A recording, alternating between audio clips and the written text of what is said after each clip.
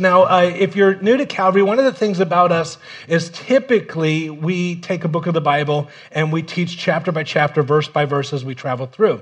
And we've just completed 1 Corinthians and 2 Corinthians over the past year. And I wanted to take a few weeks, and only a few weeks, to consider what we're calling the unseen war. It's that is a basic look of what we commonly refer to as spiritual warfare.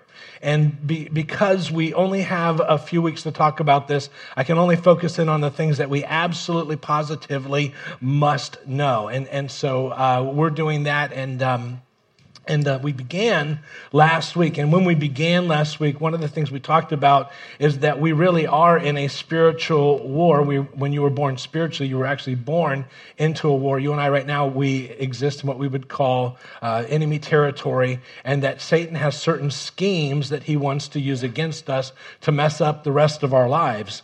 And so we talked about that last week. This week, we're going to talk about something that is so important. We're so emphatic about it here at Calvary. This is the one teaching, I might be so bold to say, this could possibly be the most important teaching that I could ever give you. This would explain who we are, what we do, why we do what we do, and kind of the very core of who we are. Now, for some of you, because you've been around for some length of time, this might be by way of review, but for some of us, it's going to be brand new information. We're going to jump in, and we got to keep going, because if we don't, we're going to run out of time. But I've asked you to turn to Ephesians chapter 6, and last week we began looking at the first few verses. We're going to skip down the first few verses of our study, which is in verse 10 rather.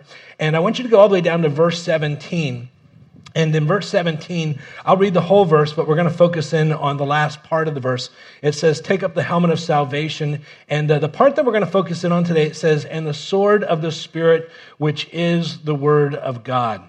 And what we find is that the Bible tells us that in this unseen war, beyond what we can see in the spiritual realm, there is one weapon that we have, and it's the Word of God. Something happens when you and I use the Word of God in the unseen realm, that so much so that he calls it our weapon. And so what we're going to find is that because this is so effective, Satan will do everything he can possibly do to keep you and I away from knowing how to use this weapon, interacting with this weapon. He'll fight you on this more than anything. And we'll see that as we travel through. So in order to unpack this and get into this, I wanted to begin by going to something that took place in Genesis. Now, if you study the Bible, you're going to come across what they call the law of first mention. And what that means in theological circles is simply that when something is mentioned first in the Bible, the first time that it's mentioned, it's always significant. And so it's God's way of saying, this is the first time I'm mentioning this, so make sure that you pay attention. So what we're going to look at today is the first conversation that is recorded in the Bible, the first conversation that Satan has in the Bible. And there'll be a reason that we talk about that today. But I want you to write this down as we unpack it. We're going to find that Satan's first recorded scheme was to attack God's word. You want to write that down? And we all know the story. God places Adam and Eve in the garden, and he says, you can eat of any of the trees in the garden that you want to eat, but there's this one tree and one tree only. I just don't want you to eat from this tree. And so we find as our story picks up, Eve is apparently standing near the tree. And it says there in your outline, it says, now the serpent was more crafty than any beast of the field which the Lord God had made. And he said to the woman, indeed, has God said, you shall not eat from any tree, and I've underlined any tree, of the garden. And one of the things we notice is that Satan begins to twist what God has said. And the woman said to the serpent, well, from the fruit of the trees of the garden we may eat, but from the fruit of the tree which is in the middle of the garden, God has said, you shall not eat from it, and I want you to underline, or touch it, or you will die.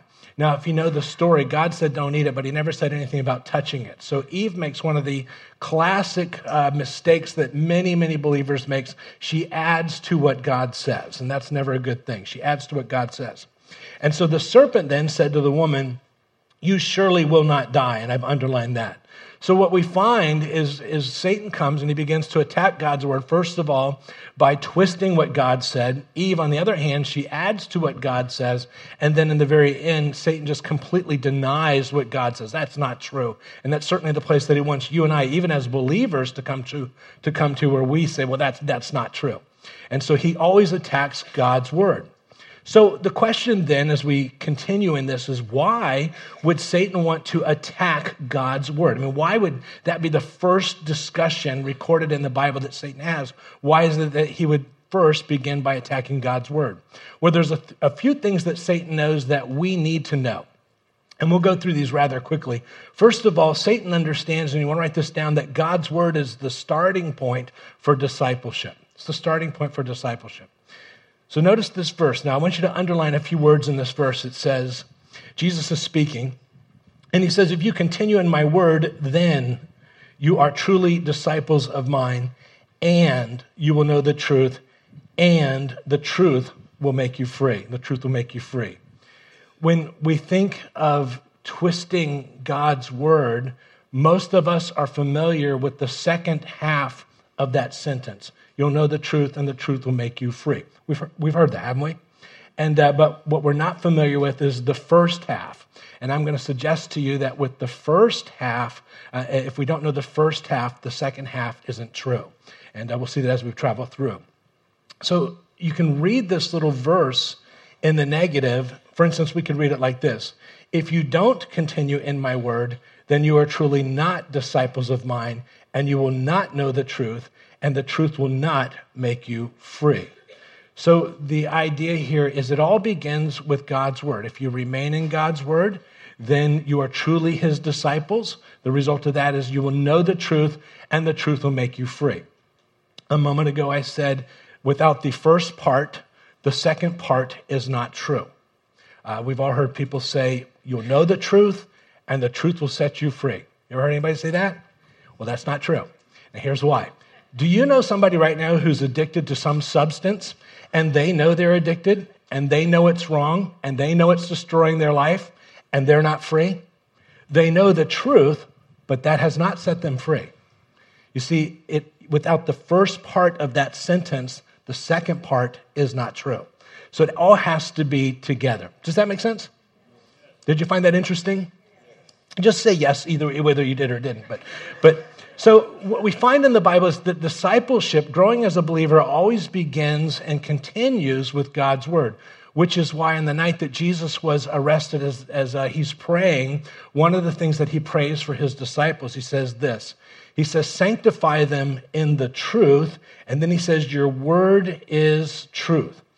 When he says sanctify them, that means to set them apart for special service or to do your work in them, but do it in your truth. And so we don't miss it. He says, and by the way, your word is truth. Now, what that means is that the work that God is going to do, and you and I, as growing disciples, is going to be through his word. There is no other way. It always begins and ends with God's word.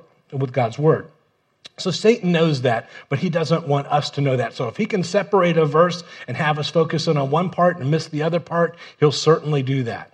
Another thing that Satan knows that he wants us to not know, and you want to write this down, is that God's word is the source for our spiritual growth. God's word is the source for our spiritual growth. Peter, writing to the church, he says this. He says, like newborn babes, and he uses the illustration there of babies, long for the pure milk of the word. I underline the word the, that by it you may grow in respect to salvation. So one of the things that we find in the Bible is that God's word is our food, is the food for our spirit. And in that little verse, we find that to grow spiritually, like a baby needs to take in its food continuously, you and I as believers need to take in God's word continuously, for by it you may grow in respect to your salvation. The word of God is the single mechanism that God uses to grow you and I spiritually. Now, when somebody, in our family, we have 12 kids, and So one of the things we've noticed is that when those babies are born, they want to eat continuously. And it doesn't slow down when they're teenagers. Has anybody else noticed that? It's about to put you in bankruptcy. They like graze through and there's like locusts have come through. Well, that's a story for another day. But the idea is that for a baby to grow, they want to eat continuously. So when somebody says, I am a Christian, God's Spirit has come into me, I've been saved, born again, converted, however they would term that, and there's no hunger for the Word of God, I really question that.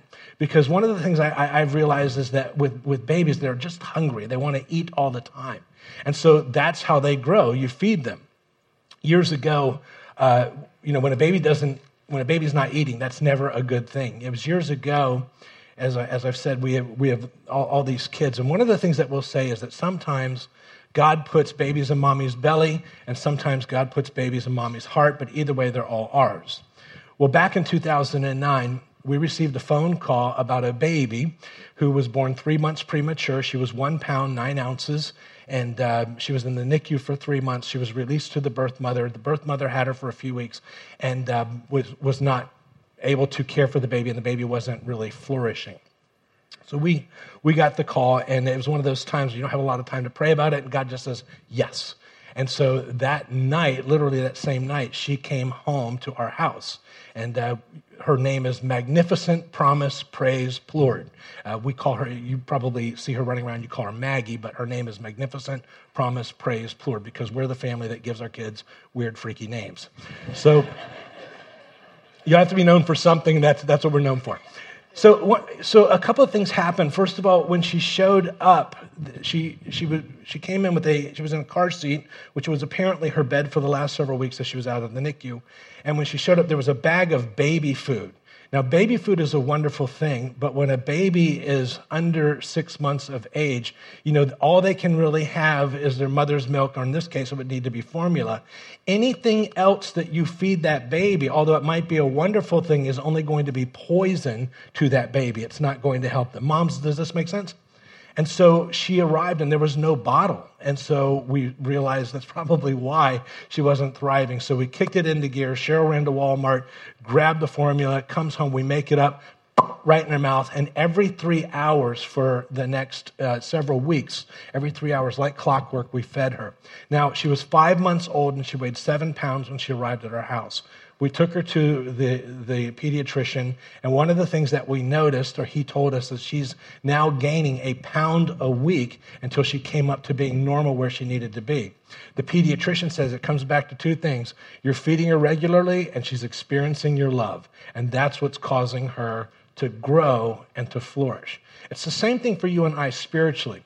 Anything else that we take in will not feed us spiritually. God has given His Word and His Word alone to feed us spiritually.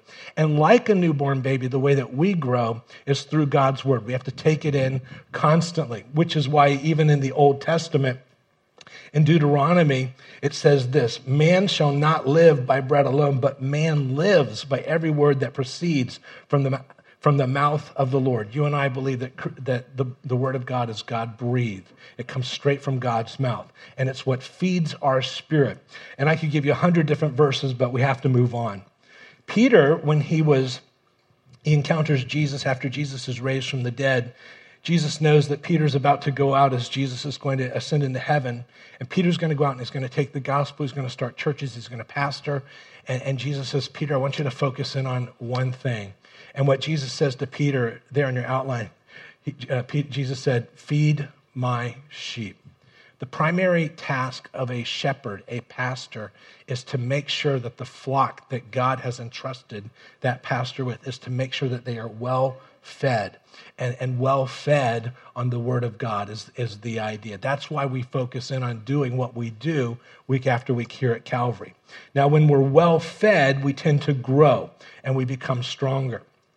Great illustration of this comes from John. John would write the church at large, and as he does, he writes to 3 groups of people, and they're all in the same church, but they're all in different levels of maturity spiritually. There in your outline, we're going to find he says, I have written to you children, these would be babes in Christ, because you know the Father. I've written to you fathers, these would be the fathers of the faith, we might say, because you know him who has been from the beginning. But the part that I want you to underline is he says, I have written to you, young men, because you are strong, and the word of God abides in you, and you have overcome the evil one. So he writes to three groups of people, different stages of spiritual maturity. Babes in Christ, you know the Father. They don't have a lot more information, they know the Father. And the goal is to feed them, have them grow. He writes to the fathers because they know him who has been from the beginning. That is, there's a depth of relationship from walking with the Lord for quite some time. And that's where we all want to be. We all started as babes in Christ. We want to wind up as that spiritual maturity, whether we call it fathers in the faith, you might say. But he writes to the young men in the faith, and he gives us some details there that I think are important. First of all, we notice that he says that the word of God is abiding in them. Not casually interacting, but it's abiding in them. And you make the observation that he says, you are strong. And being strong, we notice that they are now overcoming the evil one. They're not being overcome by the evil one, but they are overcoming the evil one. And what we find is that when somebody is being overcome in some way in their life by what we would say, spiritually speaking, by the evil one, if the problem is spiritual, then the only way to deal with that is spiritually.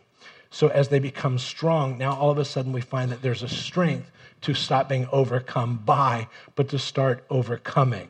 And so it comes back to part of that is God's word. And so John highlights that.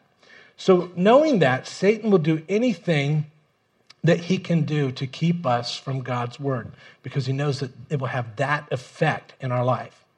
Well, something else that Satan knows that he doesn't want us to know, and I want you to write this down. Satan knows that God's word brings peace in my life. And I could give 100 different verses. I'll just give 2 very quickly. This is one of our family verses, and it says, great peace. Not just kind of peace or a little peace, but great peace. Have they which love thy law. The law, of course, refers to the word of God. And nothing shall offend them. Underline that word, offend them.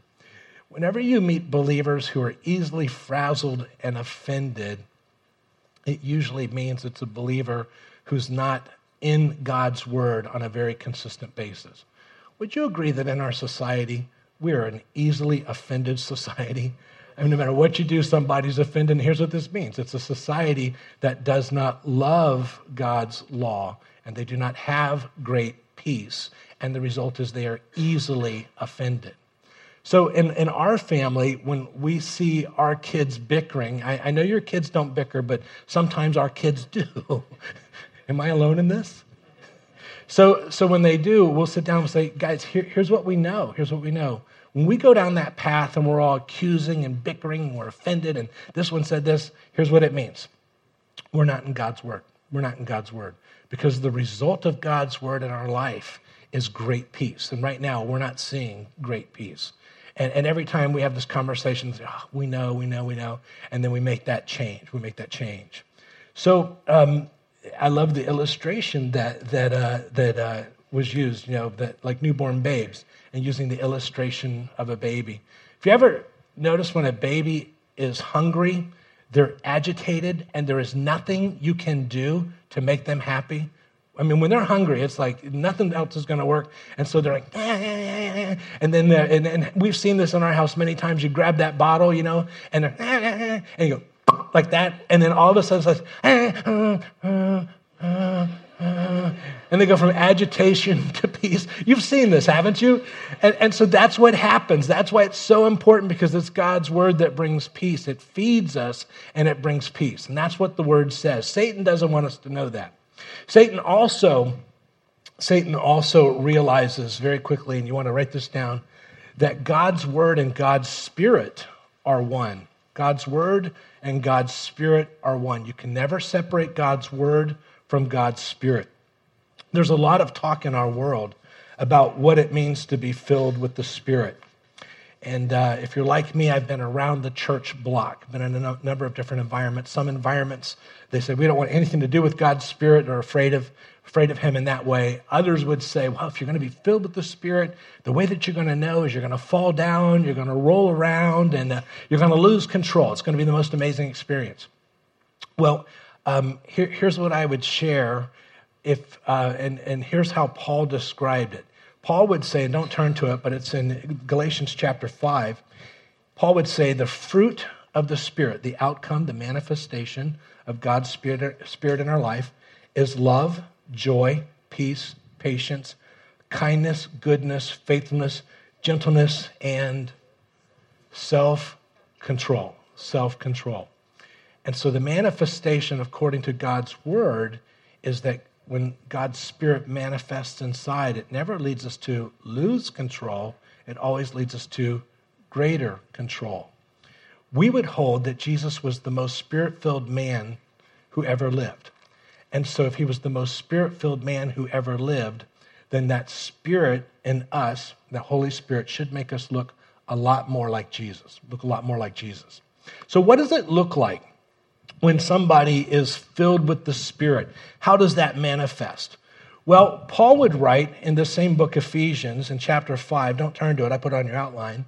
He says, do not get drunk with wine, for that is dissipation. He says, don't get drunk. He doesn't say you can't have a glass of wine. He says, but be filled with the Spirit. And here's what it looks like. Speaking to one another in psalms and hymns and spiritual songs, singing and making melody with your heart to the Lord, always giving thanks for all things in the name of our Lord Jesus Christ to God, even the Father.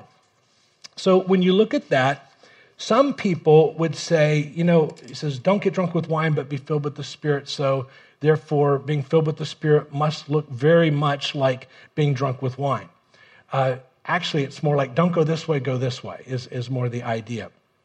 Again, not just saying you can't have a glass of wine or whatever. He says, don't be a drunk. Now, you notice he says, don't be drunk with wine, but be filled with the Spirit. He does not define what being drunk looks like because he's heard some of your college stories, and so he knows. So you know. So he doesn't feel like he needs to define that. But he does say, but be filled with the Spirit, and then he defines what that looks like. So what does it look like to be filled with the Spirit? Well, we just read it. It's speaking to one another in psalms and hymns and spiritual songs, singing and making melody with your heart to the Lord, always giving thanks. Nothing about rolling around or losing control. God's Spirit manifests by speaking psalms, hymns, spiritual songs, that sort of thing. Does that make sense so far? So if that's the case, then if that's what being filled with the Spirit looks like, I want you to notice something else that this same Paul writes. And he says in his letter to the church of Colossae, he says, let the word of Christ richly dwell within you. And I've underlined word of Christ. Richly dwell within you with all wisdom and teaching and admonishing one another with psalms and hymns and spiritual songs, singing with thankfulness in your hearts to God. And whatever you do in word or deed, do all in the name of the Lord Jesus, giving thanks through him to God the Father. Would you agree that based upon those two passages, that being filled with the Spirit and being filled with the word of Christ looks a whole lot alike? It's exactly the same manifestation. Now, when it says word of Christ, if you've been here for any length of time, you'll know that the dividing line between everything that is Christian and everything that is not Christian, all Christians believe that Jesus is God, and everybody else believes that Jesus is not God. It's the dividing line. So when it says the word of Christ, you can say the word of God. But when God's word is in you, that has a way of manifesting and speaking to one another in psalms, hymns, spiritual songs. Now, Jesus would say it like this, there in your outline. Jesus says, it is the Spirit who gives life. The flesh profits nothing. The words, this is the word that's coming out of Jesus, the words that I have spoken to you are spirit and are life. You can't separate God's word from God's spirit. If it's God's spirit, he will always lead you back to God's word. God's word helps us to understand if what we're seeing as a manifestation is really God's spirit, because you don't separate them. Does that make sense? Satan will do anything to counterfeit the manifestation of God's spirit. And that's why we go back to the word, because the word tells us this really is the spirit, and both point to each other. So that brings us to our verse today. I could go on and on about all the ways the Bible speaks about itself and why it's so important and what it does in our life. I've given you just a few things to consider. But in addition to all of that, we're told that the Word of God is also the sword of the Spirit, which means that we use that sword and something happens in the spiritual realm.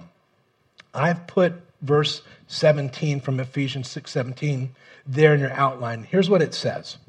It says, take the sword of the Spirit, and you notice that word for sword there is the word Machaira. We'll come back to that, which is the word of God. And that word there is the word Rhema. That's going to be important for our study. So first of all, when he talks about the sword of the Spirit here, he uses the word Machaira. Now, in that language, there were two words for sword. There was what was called the rhomphaia, and that would be when a Roman soldier took a long sword and you would swing it and you'd try to take off, an arm, a leg, or a head or something like that. It was a much longer sword. And this word, however, is very different. This word, Machaira, means knife. This would be more like the concealed weapon. So it would be something that you would only use in a close quarter combat. So they come at you, and you have to have great skill when you use this, and you've got to stick them in just the right place. Just fun saying that. So that's the idea. So it's something that you're going to have skill with to use, because you're not just swinging, hoping to hit something. This one here, when you stick it, has to be in the right place. We'll see how that works. Then he says the word of God. Now that word there in that verse is the word Rhema, which is defined by Thayer's, and here's what it says. That which is or has been uttered by the living voice, a thing spoken or a word. In this case, the word is a specific spoken statement. It's not a conversation. So go ahead and write this down. The sword of the Spirit is the specific spoken statement of the Word of God. Now, if he would have used another word for the word, it would be entirely different. But here, it refers to a phrase. It refers to a specific phrase is the idea. So what does it do? Well, there on your outline, the next verse comes from Hebrews. And in Hebrews, it says, for the word of God is living and active and sharper than any two-edged sword. And interesting, that word there for sword is Machaira. So the idea, a close combat, great skill. And piercing as far as the division of the soul and spirit. So spiritually speaking, it goes in and does its work. Of both joints and marrow, and able to judge the thoughts and the intentions of the heart. So when you think of that, when that specific statement goes out from God's word, it has a way of hitting it just the right place. So you're in a place and somebody's teaching, they're giving the word, and all of a sudden they use a certain verse and it just hits you in a certain way, and you know that God has just spoken to you. That's one way that the sword of the Spirit would work. And so it can be used that way, and it has a way of revealing and cutting between the intentions of the heart. You hear something, and it's revealed what I was really thinking. So that's one of the ways that can work. But I wanted to focus in very quickly on the great example of how the sword of the Spirit works. And of course, the great example is going to be Jesus in our story here. When we began a few minutes ago, I talked about the law of first mention. And it was the first recorded conversation that Satan had. And his attack was on God's word. Now I want to come to the last recorded conversation that Satan has in the Bible, what we're going to see is that his tricks do not change, but the outcome changes based upon somebody's not using the word and somebody's using the word. So this will be the last recorded conversation. So in our story, most of us know the story. Jesus is in the wilderness and he's fasted for 40 days, and that's when Satan comes to tempt him.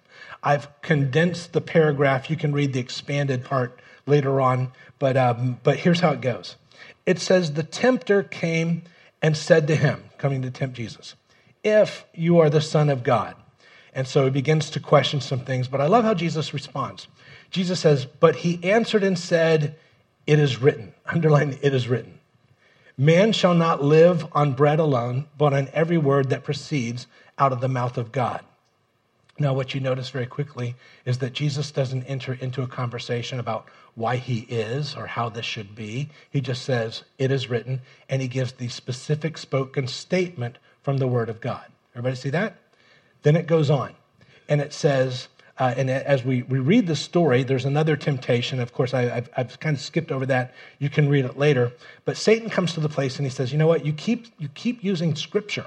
So Satan finally says, so I'll use some Scripture too. So it goes on, it says, then the devil said to him, for it is written. Satan says, I'll quote Scripture too. Now, if you know the story, Jesus listens, and it says, and Jesus said to him, on the other hand, and I want you to underline on the other hand, it is written. And of course, it's at that, the third time Jesus says, it is written, Satan decides, okay, I'm done, I'm going away. Again, what we notice in this as the example, you have the first conversation, the last conversation. Very, very different results. Jesus doesn't debate. He doesn't explain. He just says, it is written. You and I might say, well, you know, the Bible says, the Bible says, the Bible says. And I love when Satan tries to use Scripture, he twists it, and Jesus says, well, on the other hand, it is written, and he just comes back. Again, no debate, no conversation, just it is written, and he just gives what God's word says. And why is that so important? Well, the result is that after 3 times, Satan leaves. Now, certain commentaries you could read, and they would say, Satan came and he tempted Jesus in every way imaginable. You know, lust of the flesh, lust of the eyes, you know, all of those things, and they build a case on that. And that's possibly true. But it could also be that after 3 times, because it's the sword of the Spirit, 3 times saying, it is written, it is written, it is written, Satan decides, I'm done, I'm done. And there's a great possibility to that. We'll see in a moment. So, having said that, I want to give you 3 things that you need to do to become effective with the sword of the Spirit. And so number 1, go ahead and write this down. First of all, read it. Read it. If you look up Jesus' 3 responses, and you were to go to the side of your Bible that tells you where they come from, they all come from the book of Deuteronomy. They all come from within a page and a half of each other. And so, for instance, the first response that Jesus gave was, man shall not live on bread alone, but on every word that proceeds out of the mouth of God. It's right from Deuteronomy. So some people suggest that maybe Jesus had his devotions in that section of Scripture, and so that day it was fresh in his mind, and he was able to say that. I think that's true, but of course it's Jesus, so I think it's a whole lot more. So that would be but some suggest that. But I notice when we read the Bible on the daily basis, it feeds us, it grows us, it makes us strong. We've talked about that. Another thing that we didn't mention, which is also in the book of Ephesians, it says there in your outline, to make her holy, cleansing her by the washing with water through the word.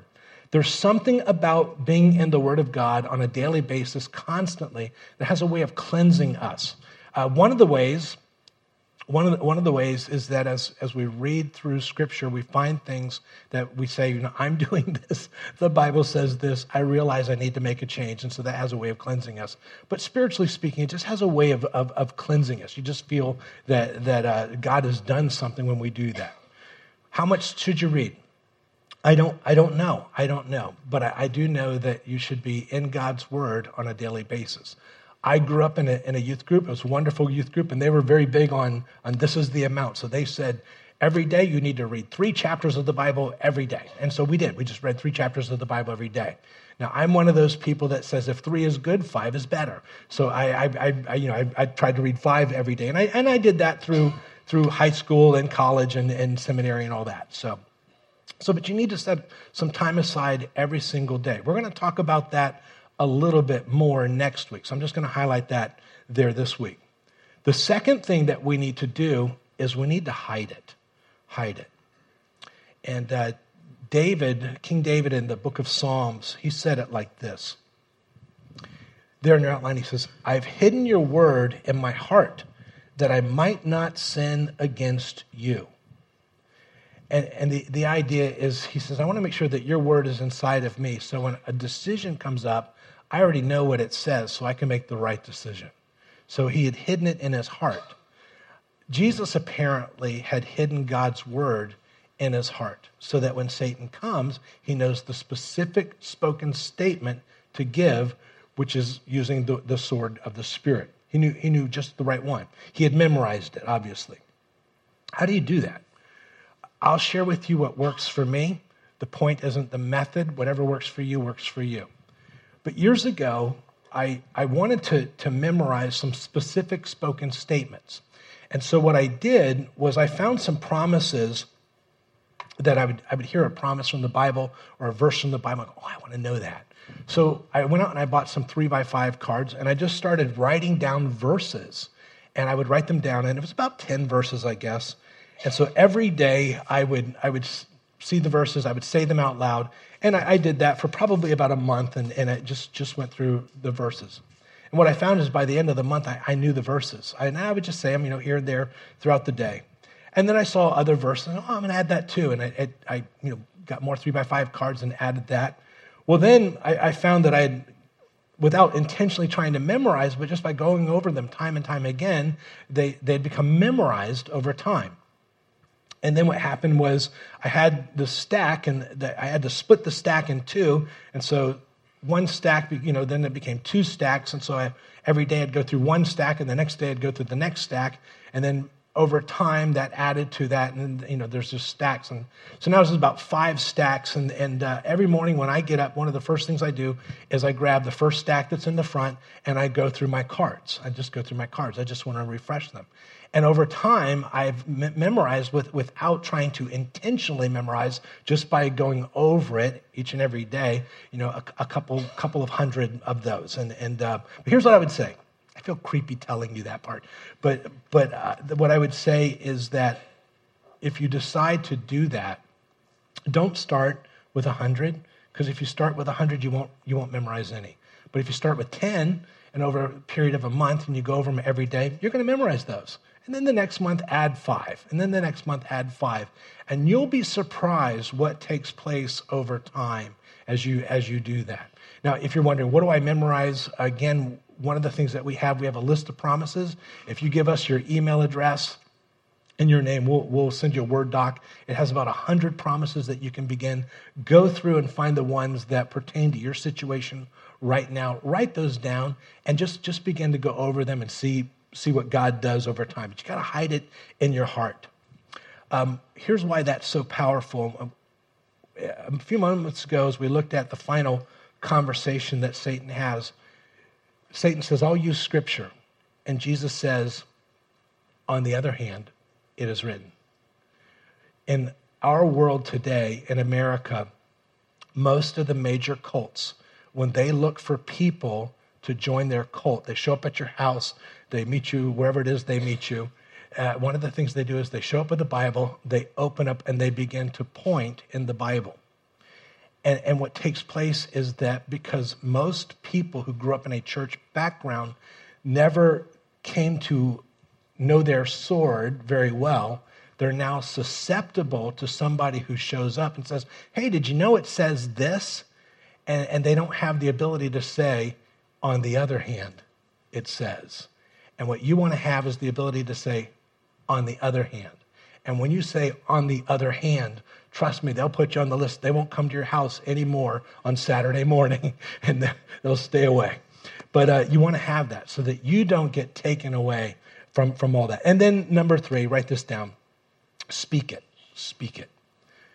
There's something in all of those places where Jesus just said, it is written. He spoke it out loud. He said it. He said it. One of the most powerful things that you can do is just say, well, the Bible says. The Bible says. And here's what you'll find. You'll find that because it divides, what it will do is somebody will say, tell me more, or somebody will get really irate and say, don't even talk to me anymore. Have you ever told somebody, well, the Bible says, and immediately they get angry? And say, and then you say, well, the Bible says, and you're being polite, but they just get angrier and angrier and angrier. And it's not very long before they go, I'm done. I don't even want to talk to you. Why? Well, that's the sword of the Spirit going in. And it divides. And some will say, I need to hear more. Others will say, don't tell me anymore. And they become irate. But you need to have that sword. This is your weapon. Now, that's the starting point for everything we're going to talk about next week. We're going to end right there. Did that make sense today? Well, let's go ahead and close in prayer, and we'll pick it up next week. Heavenly Father, as we wrap this up today, as we consider your word, it's the source of growth. It's the source of truth. It's where we find peace. It's where we experience your Spirit. And it's the sword that divides, and it's the sword that reveals. And we pray, God, that as a congregation in this time in which we live, that we would be those who would be so skilled with your sword, not to go around and annoy, but hopefully to reveal and to bring those to you. And then, Father, to be effective as we are now in this battle. Father, we pray that in all things that we always represent you well. I pray, God, that you keep us till we meet again. It's in Jesus' name we pray, and all God's people said. God bless you guys. We'll see you next time.